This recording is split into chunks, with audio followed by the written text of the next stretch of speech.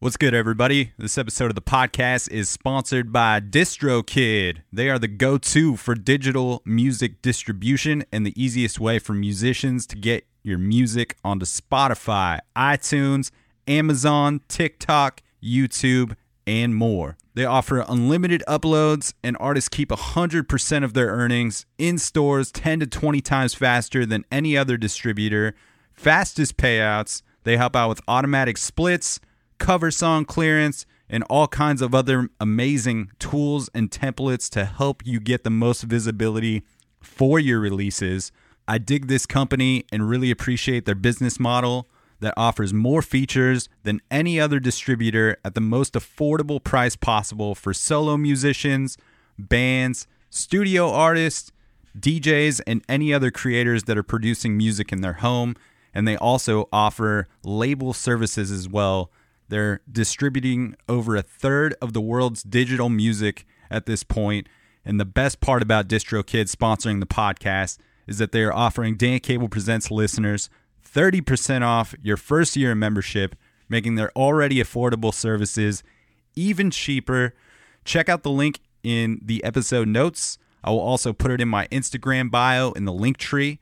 Click that link and it will give you 30% off your first year of service. Super stoked to have DistroKid sponsoring the podcast and can't thank them enough for their support of this thing. This episode of the podcast is also sponsored by Produce Row Cafe here in Portland, Oregon. This has become one of my favorite local hangs because they have free music every Wednesday night from 6 to 8 p.m. and Sunday afternoons 1 p.m. to 3 p.m. They are located in inner southeast Portland. And not only do they offer free music on their large patio setup, but they've also got a killer brunch menu from 11 a.m. to 2 p.m. on Saturdays and Sundays. The French toast and the breakfast sandwich are lights out. And I can't really do much alcohol personally, but I love their Virgin Bloody Marys. And they've got some other mocktails for folks like me as well. And they're always rotating in new seasonal cocktails, so come through and check out what they've got on deck for fall and winter down there. The patio is now nice, covered, and heated, and will be throughout the fall and winter. So come through, and big thanks to Produce Row for sponsoring this episode of the podcast. Look down at the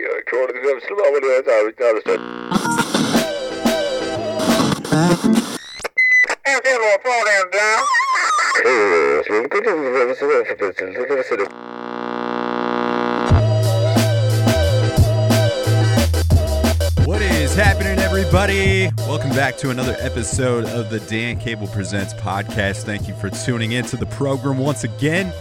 If this is your first time listening, thanks for checking out the show. You can find fresh episodes coming at you every Friday. And if you want to help support this thing in a free way, and I know you do, just hit like, follow, subscribe on iTunes.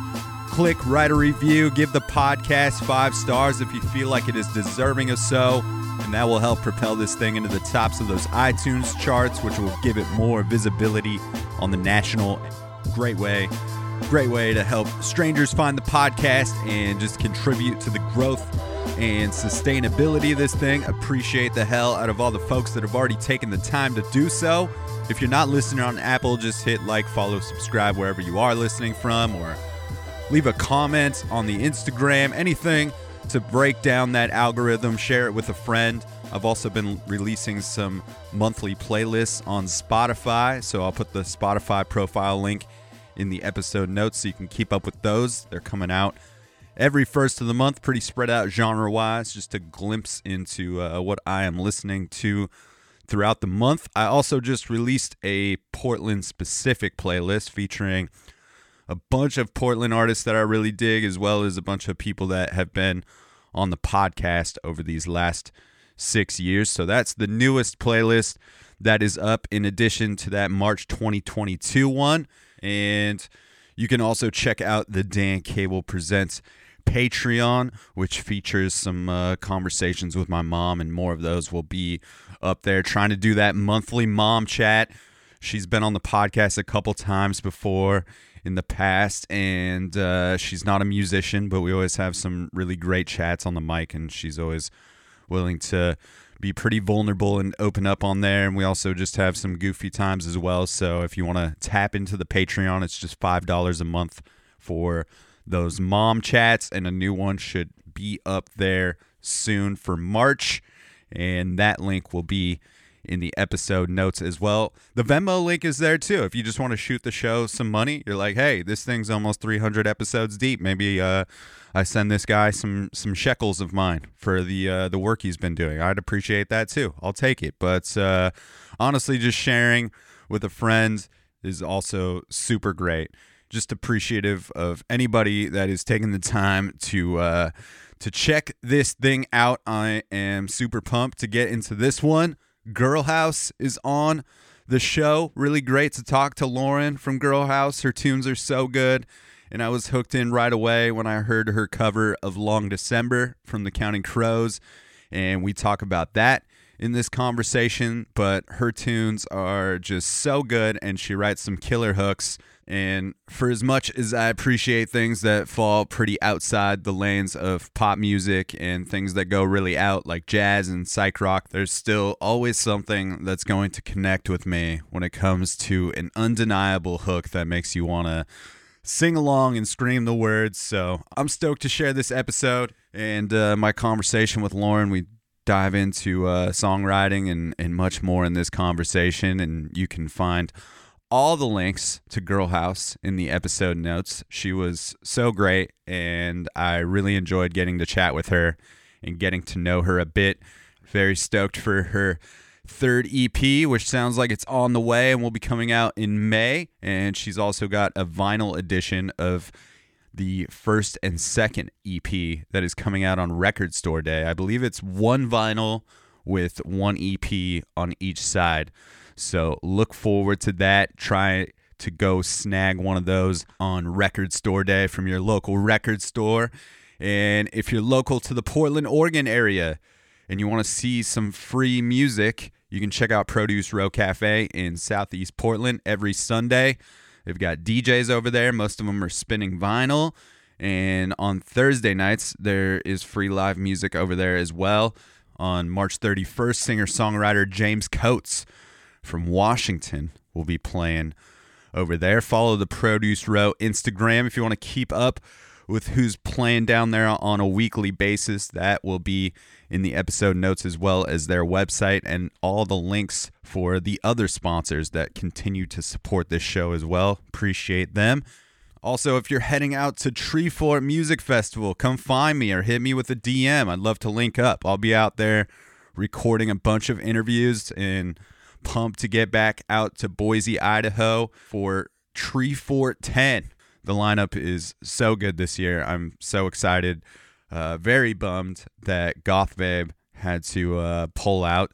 Goth Babe was maybe the thing that I was looking most forward to seeing. I've been wanting to see that dude play music for a while, but he has just had the worst string of luck as far as things that he has gone through in the past year or so, whether it's getting robbed or he's been dealing with a lot of concussion issues. And then last week, his house burned down. So this dude is just really going through it. Luckily, he is safe, but I know he has decided to take some time away to kind of regroup and give himself some space to figure some things out. So best wishes out there to Goth Babe. If you want to hit him with some cash in his Venmo, I know he's trying to recover a bunch of things right now, and that dude is just making some really great music. So tap into that if you have not. But Treefort Music Festival, it's coming up. There's a bunch of artists that are playing this year that have been on the cast in the last year. Geographer, Joe Van of the band from Indian Lakes, Brother from Salt Lake City, Husbands from Oklahoma City, bunch of different artists. And I also just had Eric Gilbert, who is one of the founders of the festival, on just a few weeks back. So if you're interested in learning more about the Treefort Music Festival, which I would encourage you to do so, go back and listen to that one. All right. We are going to get into episode 299 of this thing. Pretty wild. This will be the last episode that starts with a 2 for a very long while, and I couldn't be more stoked to be doing what I'm doing. This has been such a rad year since leaving the day job last May to try to put all of my energy into creative endeavors and mostly this podcast. And I'm very excited about the results of taking that chance on myself. And I really appreciate all of you longtime listeners. And if you're new to the show, I'd encourage you to go back and check out previous episodes, conversations with artists of all genres every Friday. And if you tuned in because you are a fan of Girl House, I hope you enjoy this chat as much as I did. Lauren is currently based out of Nashville, Tennessee. And I've had the pleasure of talking to a lot of Nashville folks as of late.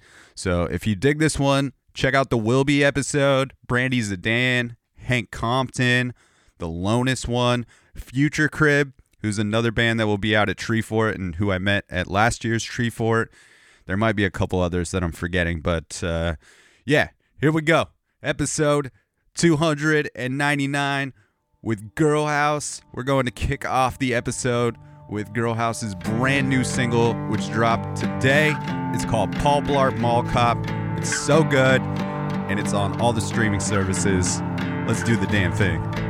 Things started to get so bad, I started praying. I don't believe in God or anything like that. I guess I needed something to get out of my head again. Get me out of my head.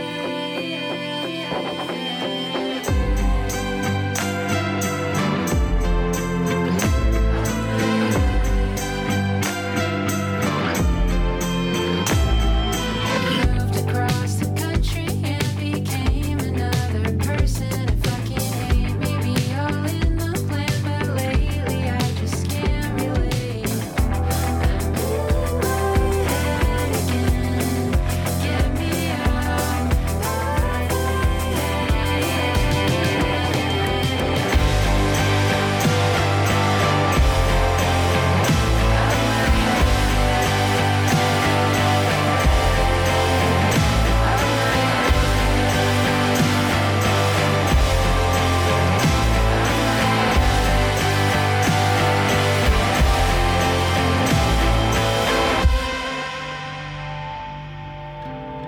Crying my eyes out in a Chili's parking lot, praying to God that I'm not alone.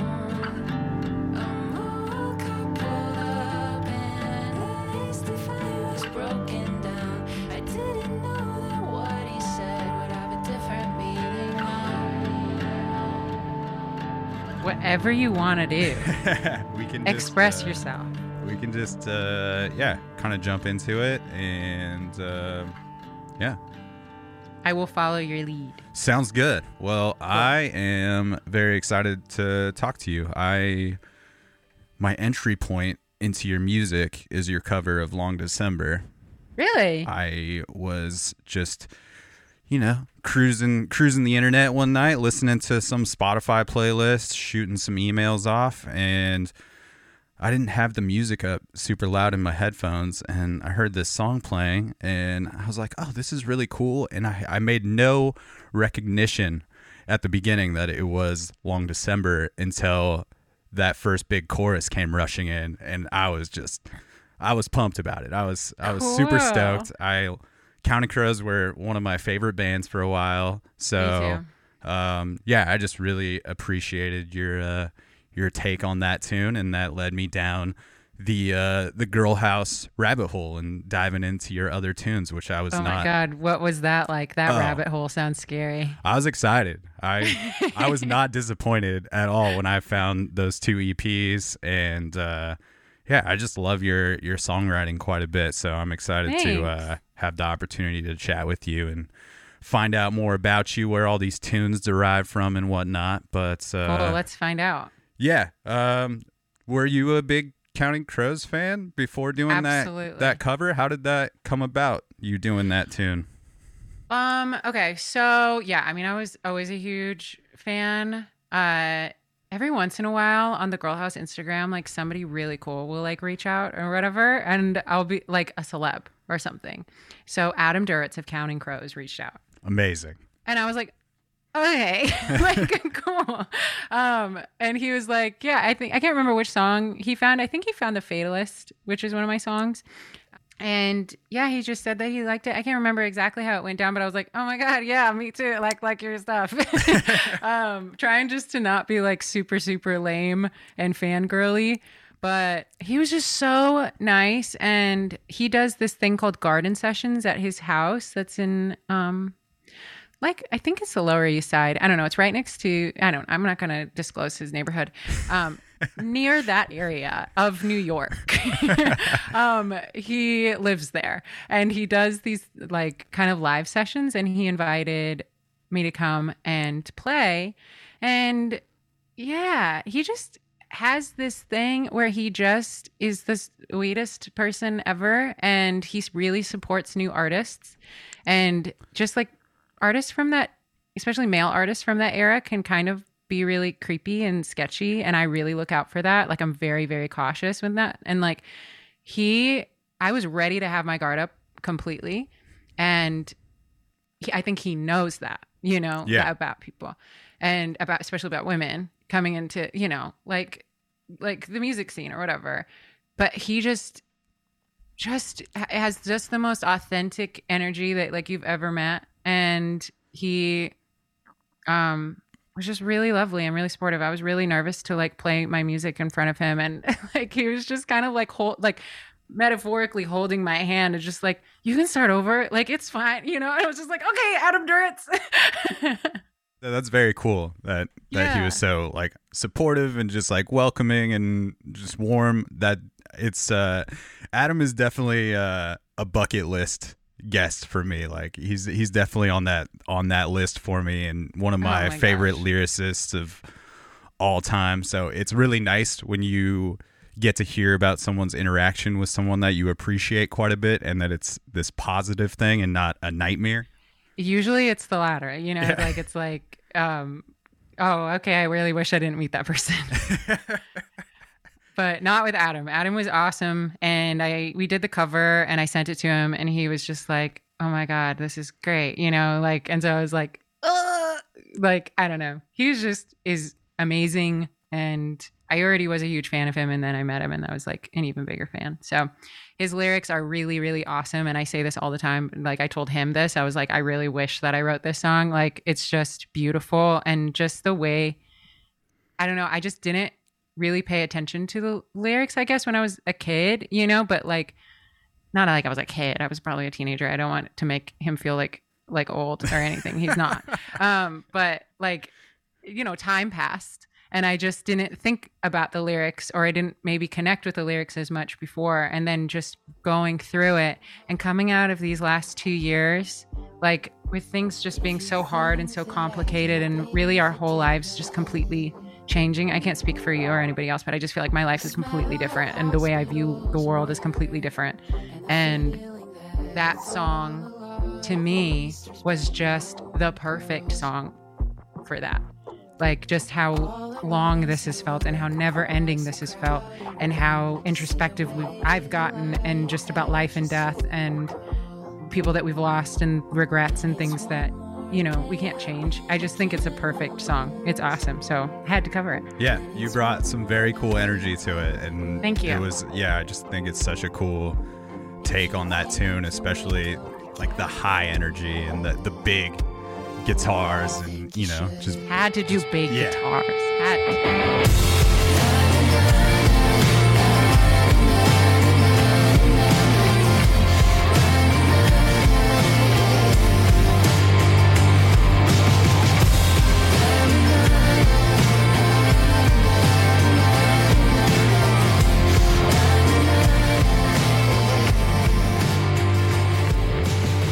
Take me back to the beginnings, Lauren. Like, when did you start playing music? Were you always a pretty creative kid growing up? Because I know that you've dabbled in a few different, mediums of art over the years. She's been on a journey, for sure. trying to find where she fits. Absolutely. Yeah, I mean, I always wanted to write music. I just didn't really know how. Like, I just didn't really see it as like a realistic thing. Like, I thought it was kind of like the tooth fairy. Like, people just kind of appear out of nowhere and they bring us these favorite songs, you know, or whatever.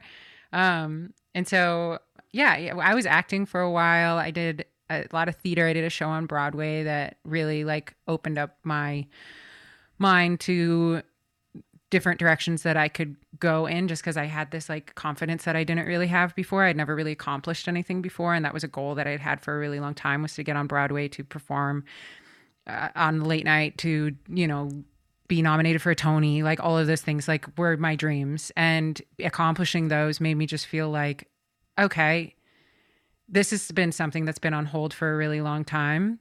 I feel like I'm just going to try it. And so I just came back to LA after that show in New York. I went back to LA, and that was all I wanted to do. That was my main goal, is just finding people to write with and learning how to do sessions and like finding the confidence, you know, to like just play the songs that have been in my journal for, or my voice memos for like so long.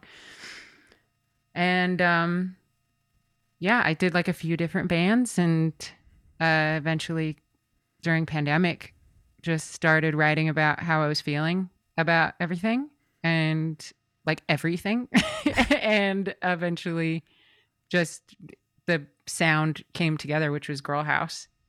And it's been really fun. Yeah. When you started writing the Girl House tunes, did they feel different than any music that you had tried to put together before? Definitely. I think like, especially coming from the acting world, my kind of like, it's like always like, be marketable, you know, be Disney Channel. Don't swear, don't talk about sad things ever. Like, just keep it positive, keep it clean. And so having the distance, because I did a lot of stuff that was like, you know, very commercial, you know, which I loved, and it's very upbeat and positive, and I loved performing that music. I love touring with that band. I loved writing that stuff. Like, it's just like, it's all a good vibe. But there was like a part that I just really wanted to dive into, which was kind of like the depression, the ADHD, the anxiety, the isolation. Like, all of those things are really real things for me that have always existed. But the not shitting on any of the other wonderful music that like, and people that I've worked with like on those other bands at all. Cause like, there's just, I feel like with Girl House, I can find kind of a healthy balance. Yeah. I mean, yeah, the real shit is kind of undeniable. It feels like when you start diving into that stuff. And I think that you also like provide this really cool balance between like those poppy elements still exist in the tunes. You know, there's all these beautiful catchy melodies, and yeah, I just dig the aesthetic of like the music and the sounds that are kind of explored through the production of these bedroom pop songs that kind of get big at times. And yeah, I love pop music. Like, everyone I work with, I feel like also really loves pop and hooks, and like something people can like sing along to really easily. I think it's important. Yeah. So did you always have a guitar or something that you were messing with as a kid? I think guitar was, my first, I mean, I learned how to play piano when I was like really, really young, and then got a guitar when I was a teenager and just started writing there. But I was like a really intense choir nerd and musical theater nerd, like scary, intense. And so I don't know. I just really, I feel like I kind of let the creative aspect of writing fall to the wayside when I was like really focusing on like the classical, you know. But it wasn't until I really let go of that where I was like actually having fun with music. But I was always like writing, like I was always trying to just like write. But yeah, the teenage stuff was a little dark and maybe a little trying to be too complicated than it was. Did doing all the Broadway stuff, just I don't know, that type of performance kind of like always blows me away because it's like, you know, very in the moment, and there's no redos when you're performing in front of a live audience like that. And obviously there's not that when you're playing music in front of people as a band either, but I feel like there's a little more leeway for mistakes and everything doesn't have to be so technically sound. Right. I feel like people actually appreciate like the mistakes a lot of the time when it comes to like live music, like concerts. When it comes to Broadway, people travel from all over the world to see those shows, and they pay hundreds of dollars for that seat. So the pressure is on. But the good thing is that you do exactly the same show over and over and over again. And sometimes you're going to have a show that feels very present and very raw, and you're finding new things about what you're saying. And then sometimes it's just going to be, and I'm sure Bernadette Peters would not do this, but me, I was just like kind of, you know, you kind of fall into autopilot like every once in a while, like where you're just like, all right, I'm really tired. I just don't know if I can give 100% of myself to this moment. I don't know if I can give the energy to find something new. I don't know if I can, you know, make anyone cry tonight, but I don't know. It never works out how you plan it, because sometimes when you just go into autopilot, that's when people are affected the most, because you don't have to do much, you know. But yeah, it's exhausting. It's really exhausting. Yeah, and I don't know, even if it's feels maybe like you're on autopilot, I think there's something to be appreciative of, like as an audience member, when you see people doing the thing and it feels effortless. There's something to that, because it feels like the people on stage, whether it's Broadway or again like a band, and you know that they're kind of like in control and like you can just let them do their thing. Yeah. For like 90% of the people in the audience, it's their first time seeing the show. Even if you've done it 100 times, even if you're on autopilot, they're just like, this is all new. Like, and so it's just like, I don't know. It's really rewarding and really special and exciting. I loved it. I really, really did. Were you always really comfortable being on stage in front of people, or did it take a while for you to find some way to ease the nerves in that? I think it depends. I feel a lot more vulnerable when I'm on stage with like Girl House. When I'm part of an ensemble, like it's almost like a team thing, and I don't expect anyone to even really be looking at me, you know, but sometimes they are, you know, but it's just like, I don't know. It depends. It really does. And did you feel like when you were doing more acting stuff, did that kind of tap into a similar, I don't know, realm of creativity that you kind of get out of playing music, or do you feel like those are two completely different spaces? I feel like in writing, like I can compare, like when I'm doing like a scene or something on stage or in a class or in a movie or a show or something, and like I get locked in and like I really feel like it's real and like present. It's the same feeling when like I have like have a moment of bravery where I feel like I can say or write down like exactly what I'm thinking and exactly what I'm feeling, and it works in a song. Like it's just that kind of like jittery excitement and just like out of control like satisfaction that like you just, I don't know. Like I think performing and writing to me are like they're swapped when it comes to the two. Like I get a lot more excitement writing than I do. Not saying that I don't get excitement like performing, but I don't know. I just feel like a little safer, I think, in a writing space.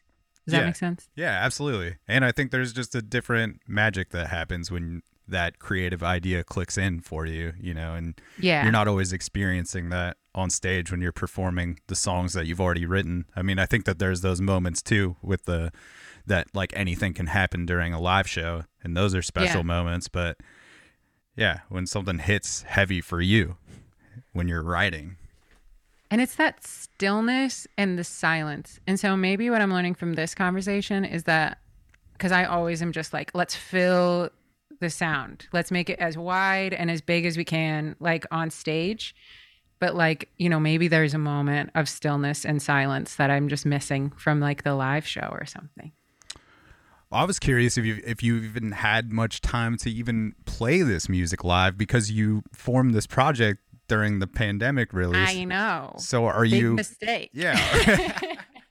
I mean, so is it kind of one of those things where you've written and recorded all this music, and now you have to kind of learn to play it as a band or even solo? Yes. It's like a whole different animal, performing is like such a muscle. And so like, I mean, with my other bands, like we were like touring as much as we could, and then everything stopped, and then you get back into it and it's a totally different band, totally different brand, totally different sound, different, setup, everything. And so, yeah, we've probably had 3 shows that are full band.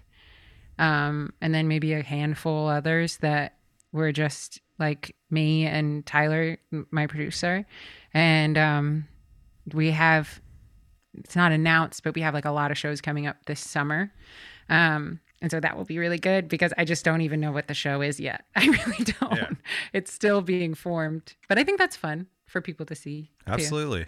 Yeah. And because you were diving into all this vulnerable material with the Girl House music, was there any hesitation on your part or just any nervousness about putting your thoughts out into the world like this? I think the first time that I really experienced that was we have a song coming out on Friday called Paul Blart Mall Cop. And the one in the first verse, I say that I don't believe in God. And we were playing this festival in Arizona, like last weekend, maybe 2 weekends ago. And it was a baseball, like beginning of like the season.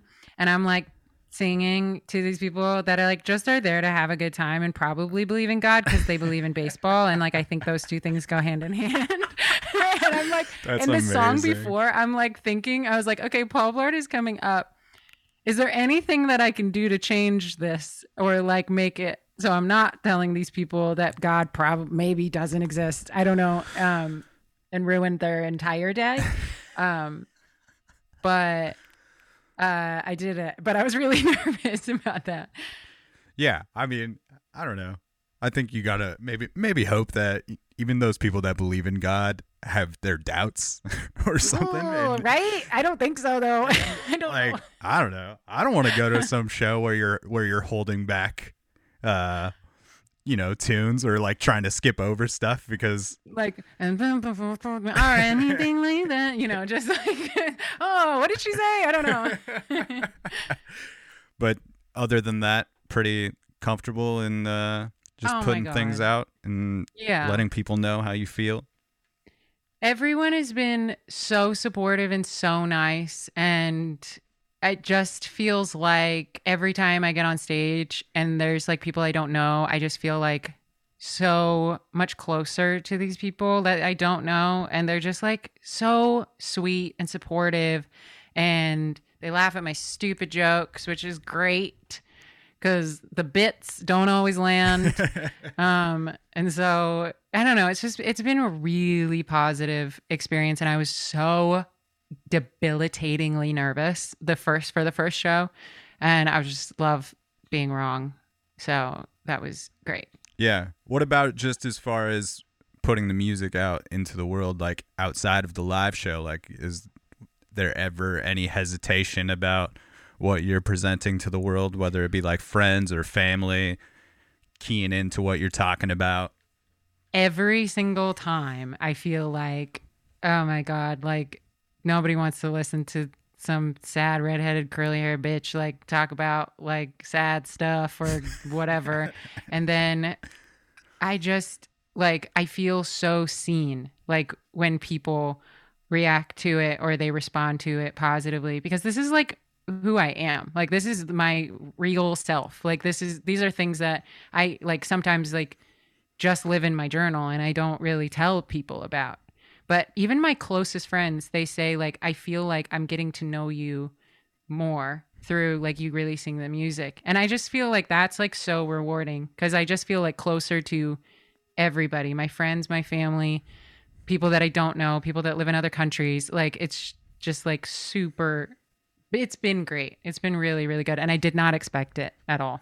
Yeah, Like, at all. I'm fucking here for it. I'll tell you what. Like I'm about it. And I feel like that is very true of like listening to your tunes. It does feel like you're able to get to know you in some way, even though I've never met you before. And I think like Cool. maybe like why I gravitate towards singer-songwriter stuff in general, or music of this style, whether like people want to call it emo or whatever they want Oh to my call God, it. I'm so about emo. it.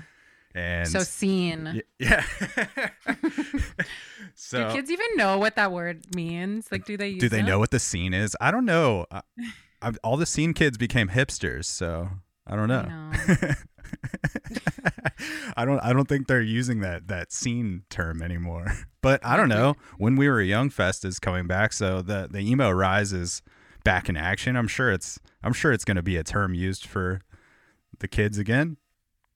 I got the sense from checking out your videos. Even I did a deep dive on all the videos that are out for Oh, Girl yeah? House, and even though there's some heavy weight behind the tunes with the lyrical content and whatnot, it just seems like you are having a blast making those videos. And I am having a really good time with my phone and Goodwill. Mostly Goodwill. like I was watching that variety show that you put out at the beginning of Oh the my year. God. Yeah. Did you watch the whole thing? I did.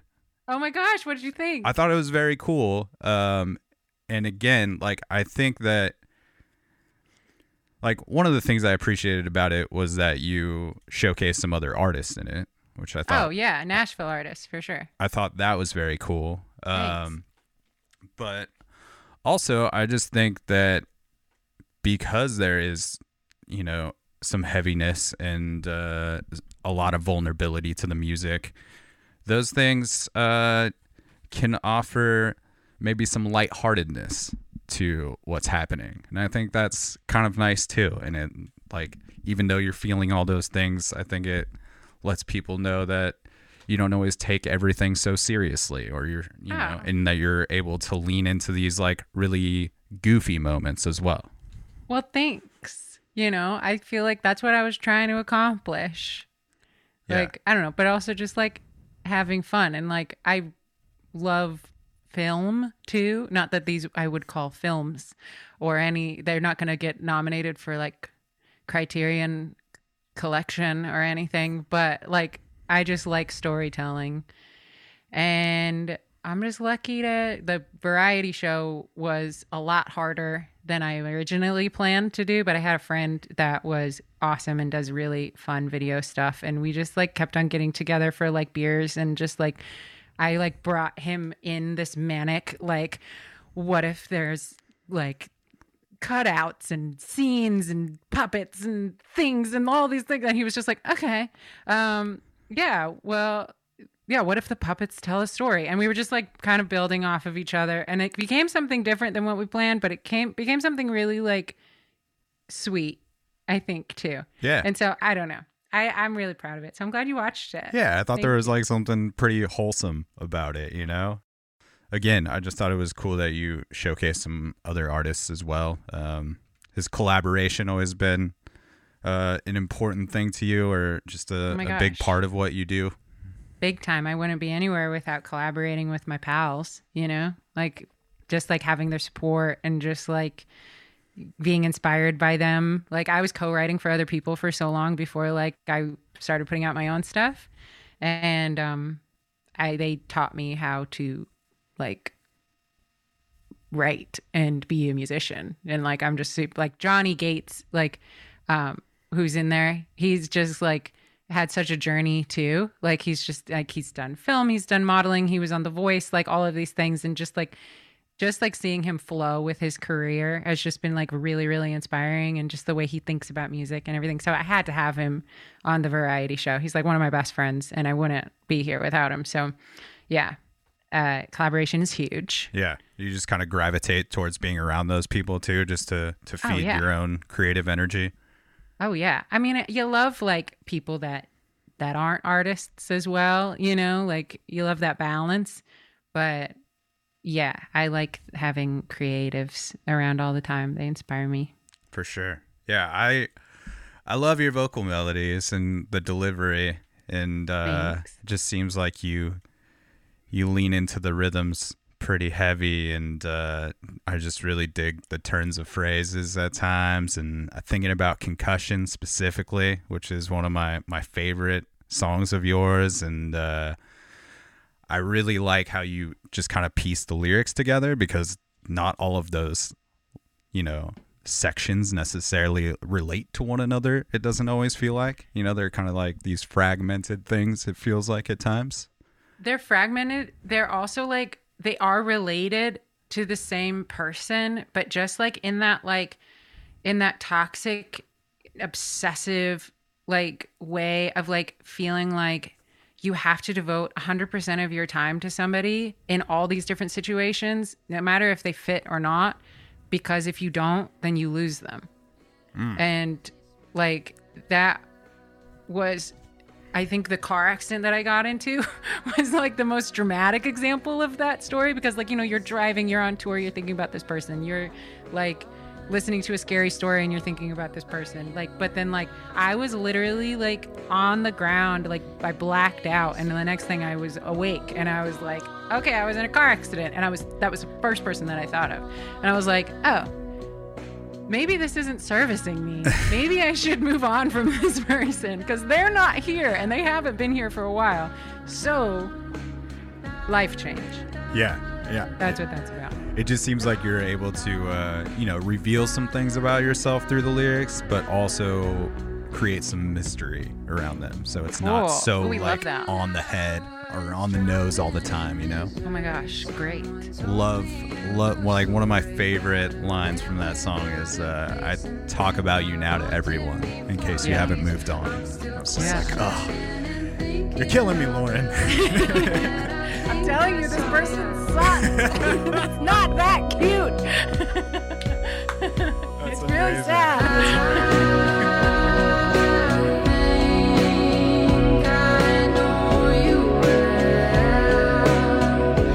I'm something of a kiss and tell. Concussion gives me dizzy spell. I think I said this for a long run. I talk about you now to everyone in case you haven't moved on. Hey, everybody. Just wanted to take a quick minute to let you know that this episode of the podcast is sponsored by North 45 Pub, located in the Alphabet District of Northwest Portland. They've got a killer selection of Belgian beers and an extensive liquor wall with over 200 bottles. Mussels and Fritz are on the menu. Their cheeseburger is lights out, and they've always got some killer weekly specials as well. Aside from the menu items and beverages, they've got this awesome covered patio that is heated throughout the fall and winter with a bunch of big screens to watch all your favorite sports. And the best part is they have DJs playing tunes there every Tuesday night from 8 p.m. to 10 p.m. and Sundays 4 p.m. to 6 p.m. So come through North 45 Pub for some tunes and some food. Let's get back to the episode. Is there someone or something that you feel like has informed your vocal style or your lyric approach over the years? I always loved oldies, and I love old country, and like how they tell stories in such a picture book kind of way. And I think that I love writing songs like that. And so I'm trying to write more songs like that. And just like the style of like singing, but also like on the other hand of like vocal style. I don't know. I love like Cranberries. I love Alanis. Just like that. I'm a 90s girl. So, like I grew up listening to that. Dido. I pretended that I wrote a Dido song when I was younger. So I'm very inspired by her lyrics. I think I said that I wrote White Flag. And I told that to one of my friends in like grade school, and she was like, "Wow, like that's a really good song. I can't believe you wrote that song." And I was like, "Yeah, I wrote that song." I don't know why I did that. But her mom called me and she was like, "So you wrote White Flag?" And I was like, "Yeah." That was me. And she was like, "Oh, this is about really grown up stuff." And I was like, "Yeah." I'm really don't know. mature. I'm really mature. But yeah, obviously really inspired by them. Are you someone that'll pick up your guitar every day just to like as writing exercise, even if you're not really feeling it, or do you kind of only like to pick it up if you're feeling inspired? I can't remember who was talking about this. I feel like it was like a female poet, but she was like talking about muse and how it kind of just like hits you sometimes, like wind, like a really, really heavy wind. And I feel like I sometimes will just like be sitting there and like tinkering. I don't do it every single day, but I'm really, really inspired by whatever that is, like the existential, like muse kind of thing. And so, like, if I'm thinking about something, which, like, you know, I'm over processing something like most of the time, like, and something comes into my head, I'm like, oh, that could be a good lyric. Then I run to my guitar and I get it. And then I try to, like, I don't know, figure something out while I'm there. What about the journaling? Is that something that happens pretty frequently? I mean, I write down lyrics like all the time. Like I'm so, like, I don't know. I saw a show, like a TV show, and there was like this douchey boyfriend that was a songwriter, and like they were having an argument, and like, and the girl was like, "Are you writing down a lyric right now?" Like, that's kind of me though. Like I'll be like, not that I'm doing that in an argument, but I'll like be processing an argument or like a hard thing, and then I'll be like, oh, okay, lyric. But I don't know. I'm trying to get more into journaling. My therapist says that I should be doing it every day. And so I'm trying to do that. I have like a whole assignment. I mean, it written feels down like here. you're exercising that in some way if you're writing the tunes, right? Yeah. But, and I also hold a pen like a weirdo. So journaling is like really, really hard for me. I know like in a podcast setting, like this is a nightmare, but I hold it like with a death grip. Like, and so it's really hard for me to write physically. Yeah. So yeah, I just journal in a different way. I was reading, I read a comment on your YouTube page last night. It was for Loaded Gun. Okay. And it said, "This song makes me want to drive around in the middle of the night and just open up the sunroof and scream the lyrics," which I Yes! thought was such a cool compliment. And like something that I definitely agreed with. But yeah, I guess my compliment to the music is just that they're just like these really fucking cool pop songs that have all these cool production elements, but by the end of it, I feel like I can sing along to that last chorus every time, even Cool. if it's like my first Amazing. time hearing it, or yeah, there's just like these very singable moments that happen. That is my dream, is to be playing a show and having people like scream the lyrics back to me. I was at Girl in Red last night. She played Brooklyn Bowl in Nashville. And oh my God. That's what, like, it was just like, I mean, also, I can't remember. I was just going to say they, cause I don't know their pronouns, but, like their energy is just like so good and just like so like honest, and like they're talking about like their mental health issues like on stage, but that just like makes people so comfortable, and like everyone was like screaming and jumping and like screaming the lyrics back to them, and I was just like, that's like what I'm building towards. Like I really, really want that, but that's going to take me doing a lot of work to like get to that point, and I'm willing, but it's just patience. It takes like, I think, a little bit of patience. Yeah. I think it also just like feels like it brings a different power to those things, like those tough mental health things that someone's battling through. When there's an entire crowd singing along with it, it just brings this different energy to it. That's, I think, what releasing this music has felt like. It's just like, it feels like that, like just validation. Like you're so down. Like, I don't know if anyone else can relate to this, but it's like, I get so down on myself for my mental health issues. And I feel so much guilt and shame about not being right. Not right, but just I feel broken. Yeah. And so when I sing and I release these songs about my mental health, and I get people that just like are commenting stuff like that, you know, like saying like, I want to scream this, or like, I really relate to this, or like, you know, I feel the same way. It just like, it's empowering. Like, it's like the most empowering. It's like, okay, you see me and you accept me. And like, that is beautiful. Like, it just makes me feel so good. Like, in layman's terms, it makes me feel so good. I think I get that out of listening to the music, you know, like I get some relief out of listening to your tunes, or, you know, something that seems to resonate heavy. So are you like thinking about that when you're writing tunes now? Like, oh, where can these moments be where we can have these big sing along moments? Or are you just kind of hoping that they'll happen more organically?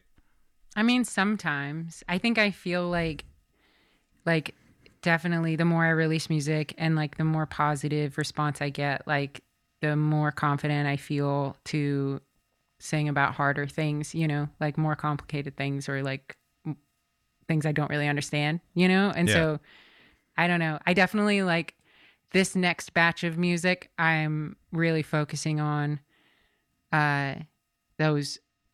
Yeah. Like I want moments where people can dance. Like not like I'm not gonna be Dua Lipa, but like I want to like create a little bit more movement and like a little bit more interaction. So yeah, I think I am really focusing on that. Just the more I do live stuff, I'm thinking, is this song gonna work live? Like, is this gonna be fun to do live? Are people gonna have a good time? Like, for sure. I was curious on Loaded Gun. You have that line of "I've become what I've been running from." Mm-hmm. I was wondering where that one came from, and you can choose to share or not to share. I don't want to like demystify anything or no. I think that was a lot of things. I think like had to do with familial issues. It had to do with like the mental health things that I had been masking and hiding for so long. Like you can only hide who you are for like so long.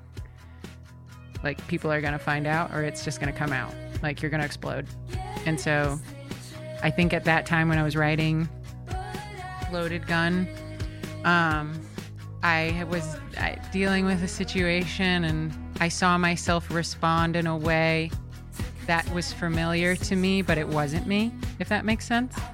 And I didn't like it.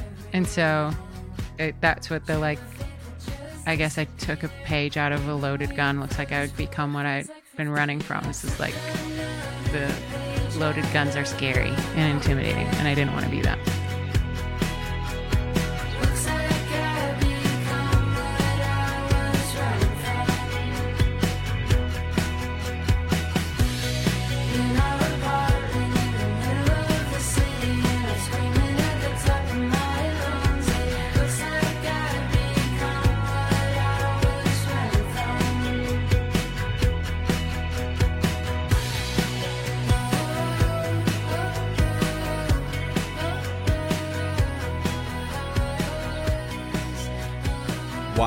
Why is it important for you to have visuals for most of the tunes? Is that kind of just going back to fulfilling some of your other creative itches as far as the acting or the Broadway stuff, and, you know, just diving into some of that creative nature?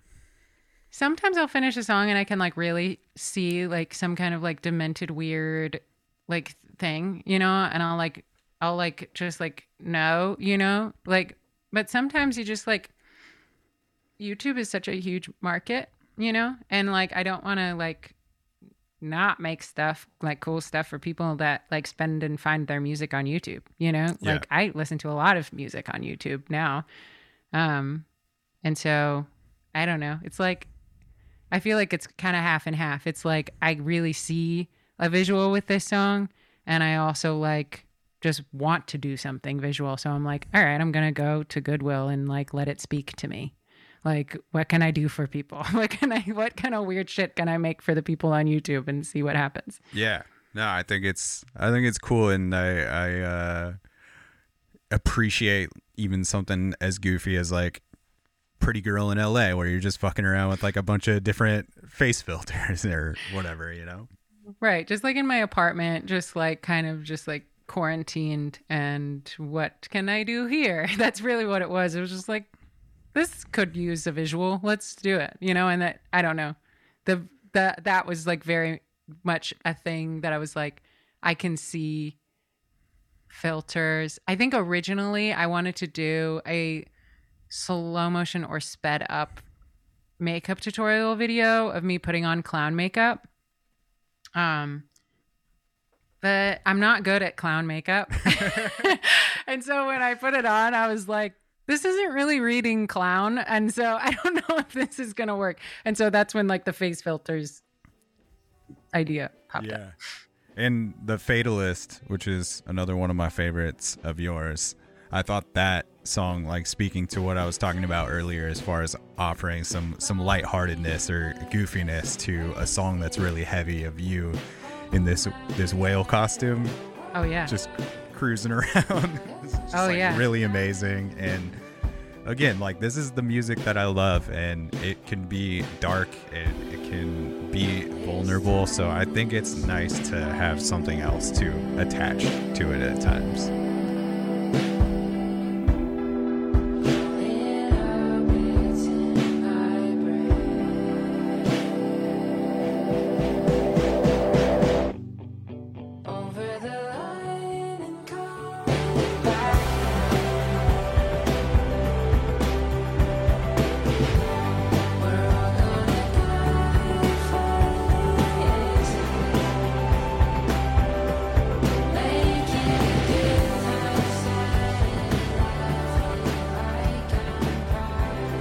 Thanks. That's my favorite video. So good. Because my whale costume that's not the first time I've worn that. Like, I wear that all the time. Like, the first time I wore it to, did you watch Glee? I did not. Okay, well, in Glee, there's a character called Mr. Schuster, and he's an amazing like dancer, singer, whatever. And he has a Halloween party every year because his birthday's on Halloween. And I was like, oh my gosh, this is going to be so funny. I'm going to get a whale costume and it's going to go. But I didn't realize that it was a sexy Halloween party until I got there.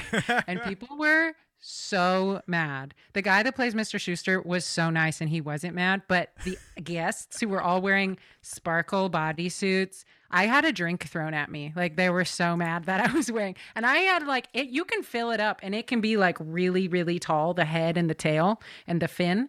And it was massive. I actually had to go into the bathroom and take a little bit of the stuffing out because I was like whacking people because I was just in a massive whale costume. But I don't know. And then I've worn it like almost every Halloween after that. It's That's just so comfortable. Good. So good. It just seems like there's a lot of thought in how things are presented, even if they're simple or, you know, more intricate, like that variety show. But that's good. Yeah. And I feel like that all bleeds into the music also, like the intentionality of it.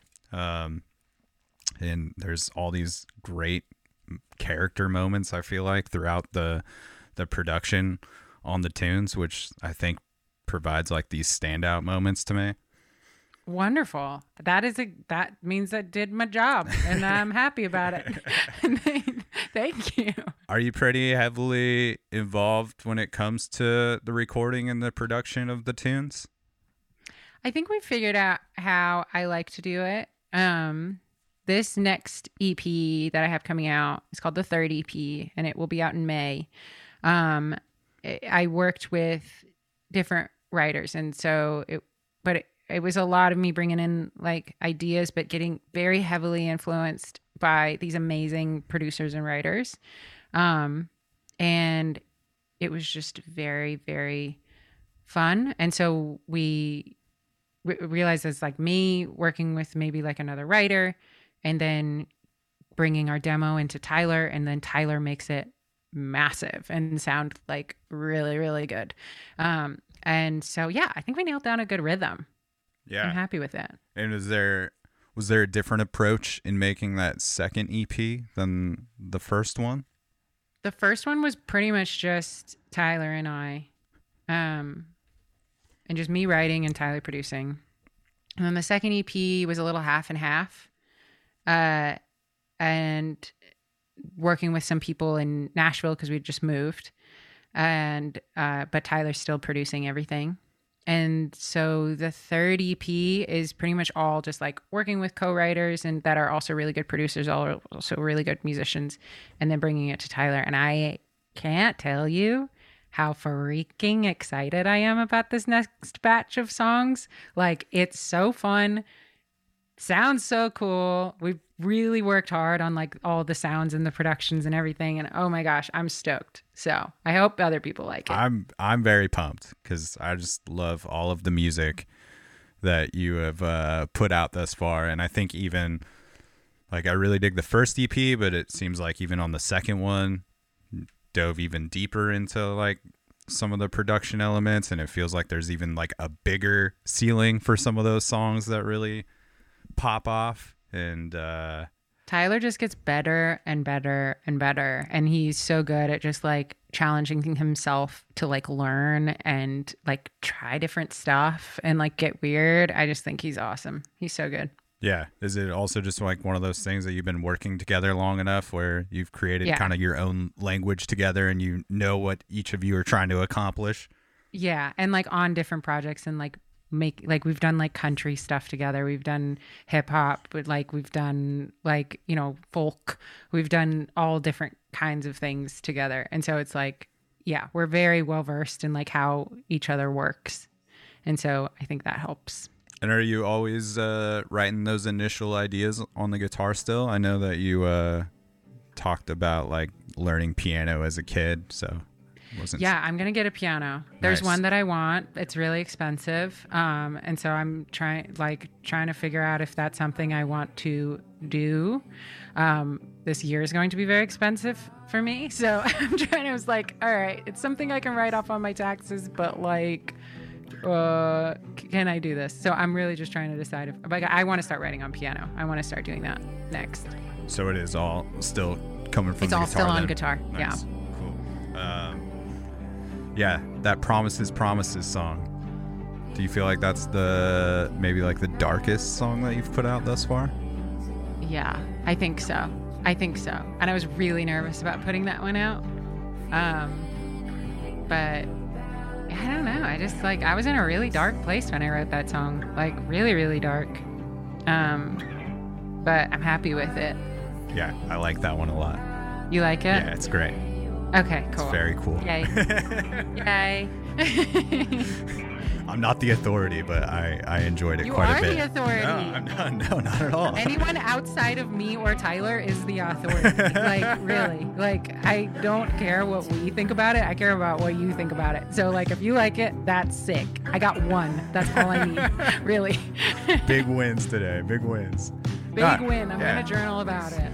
No, I think that's the thing about listening to those first two EPs that are out now. I think that there's, you know, you show some different sides of yourself throughout each tune, Oh. and they all feel like they belong together, but it seems like they you know, all showcase their own sort of dynamic and tap into something different. Awesome. Thank you.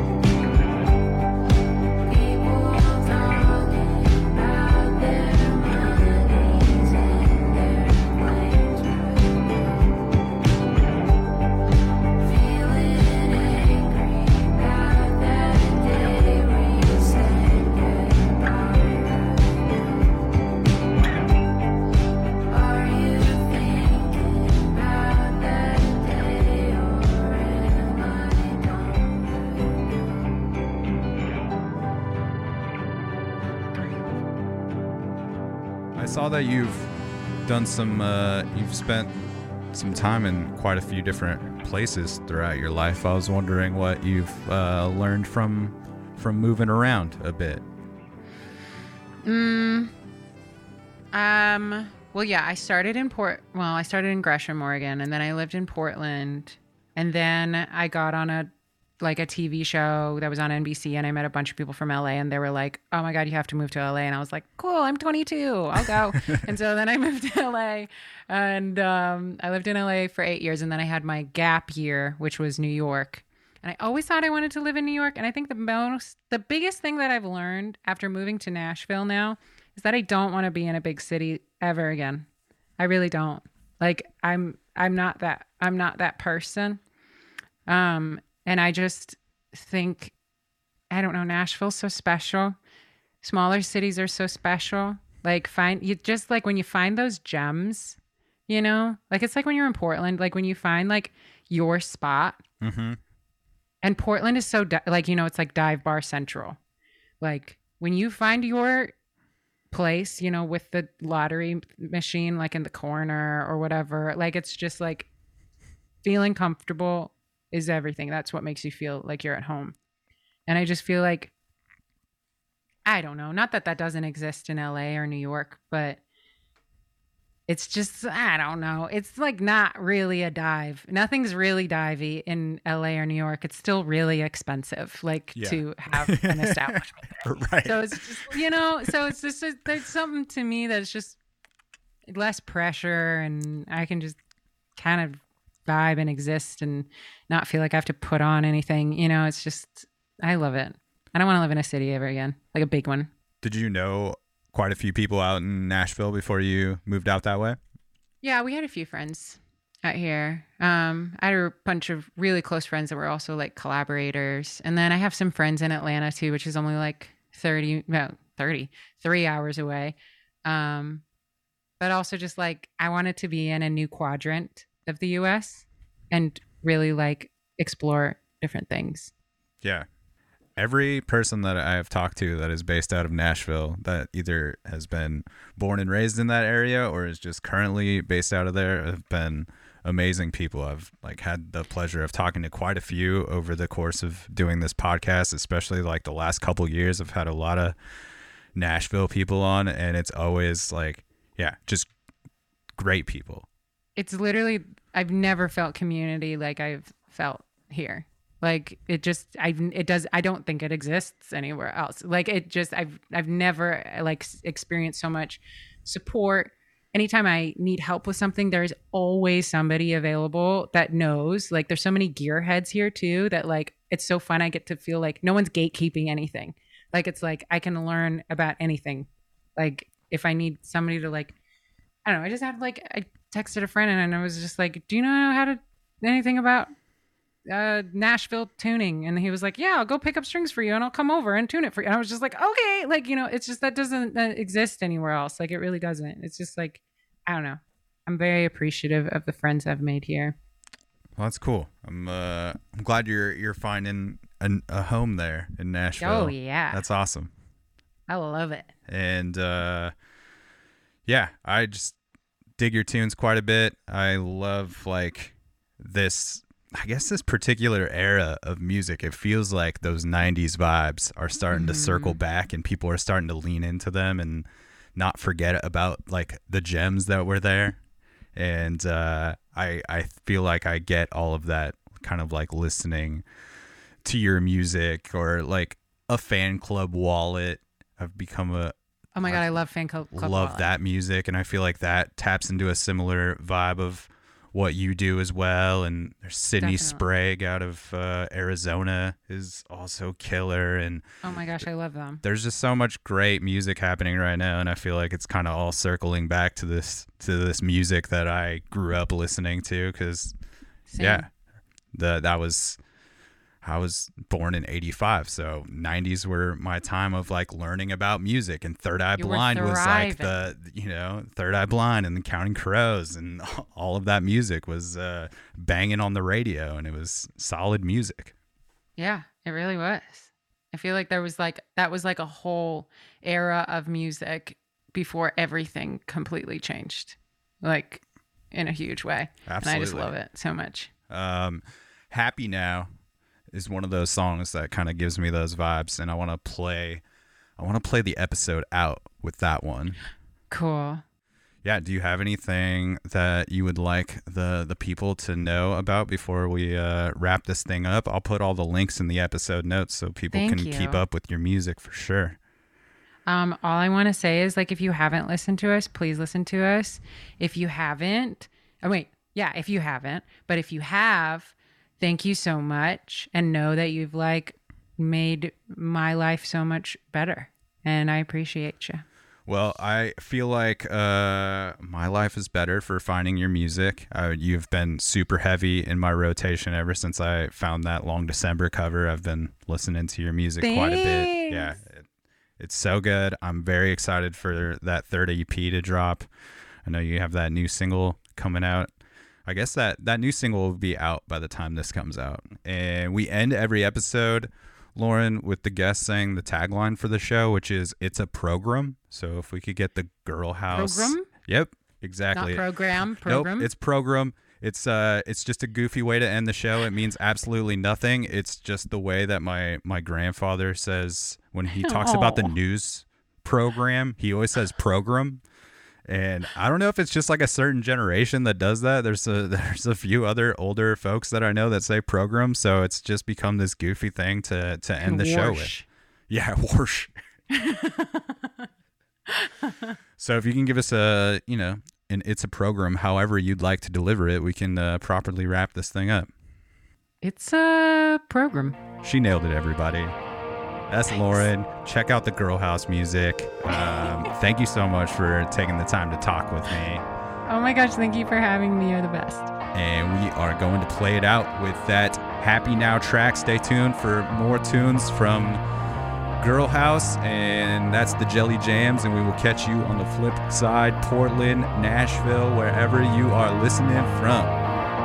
We're looking at different states and lines. I can't give you space when my hands are tied.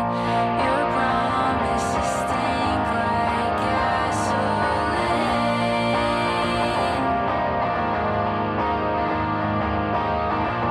The city around us is just goodbyes. Your mood runs like traffic with angry eyes.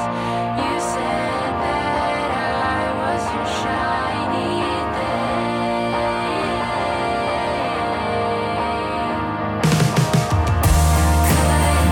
Could you tell me that you're happy now?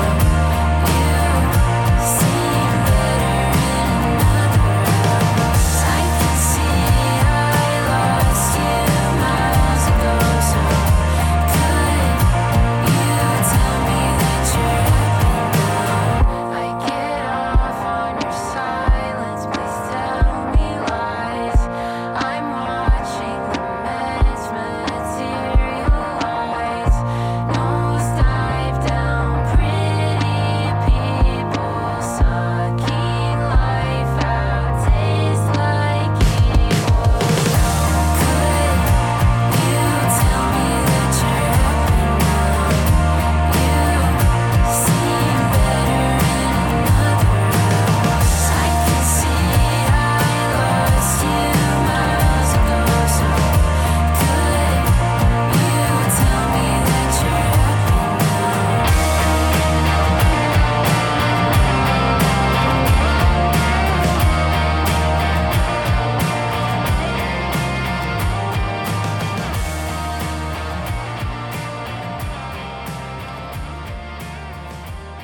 Hey, just want to give a big shout out to DistroKid for sponsoring this episode of the podcast. Can't say thank you enough to DistroKid for their support of this thing. And make sure you go into the episode notes and find that DistroKid link to receive 30% off your first year of membership with DistroKid, making their already affordable prices even cheaper for you. So make sure you take advantage of that. And the link is also in the link in my Instagram bio on the link tree. So you can find it there as well. Big thanks to DistroKid. Stay up, stay tuned.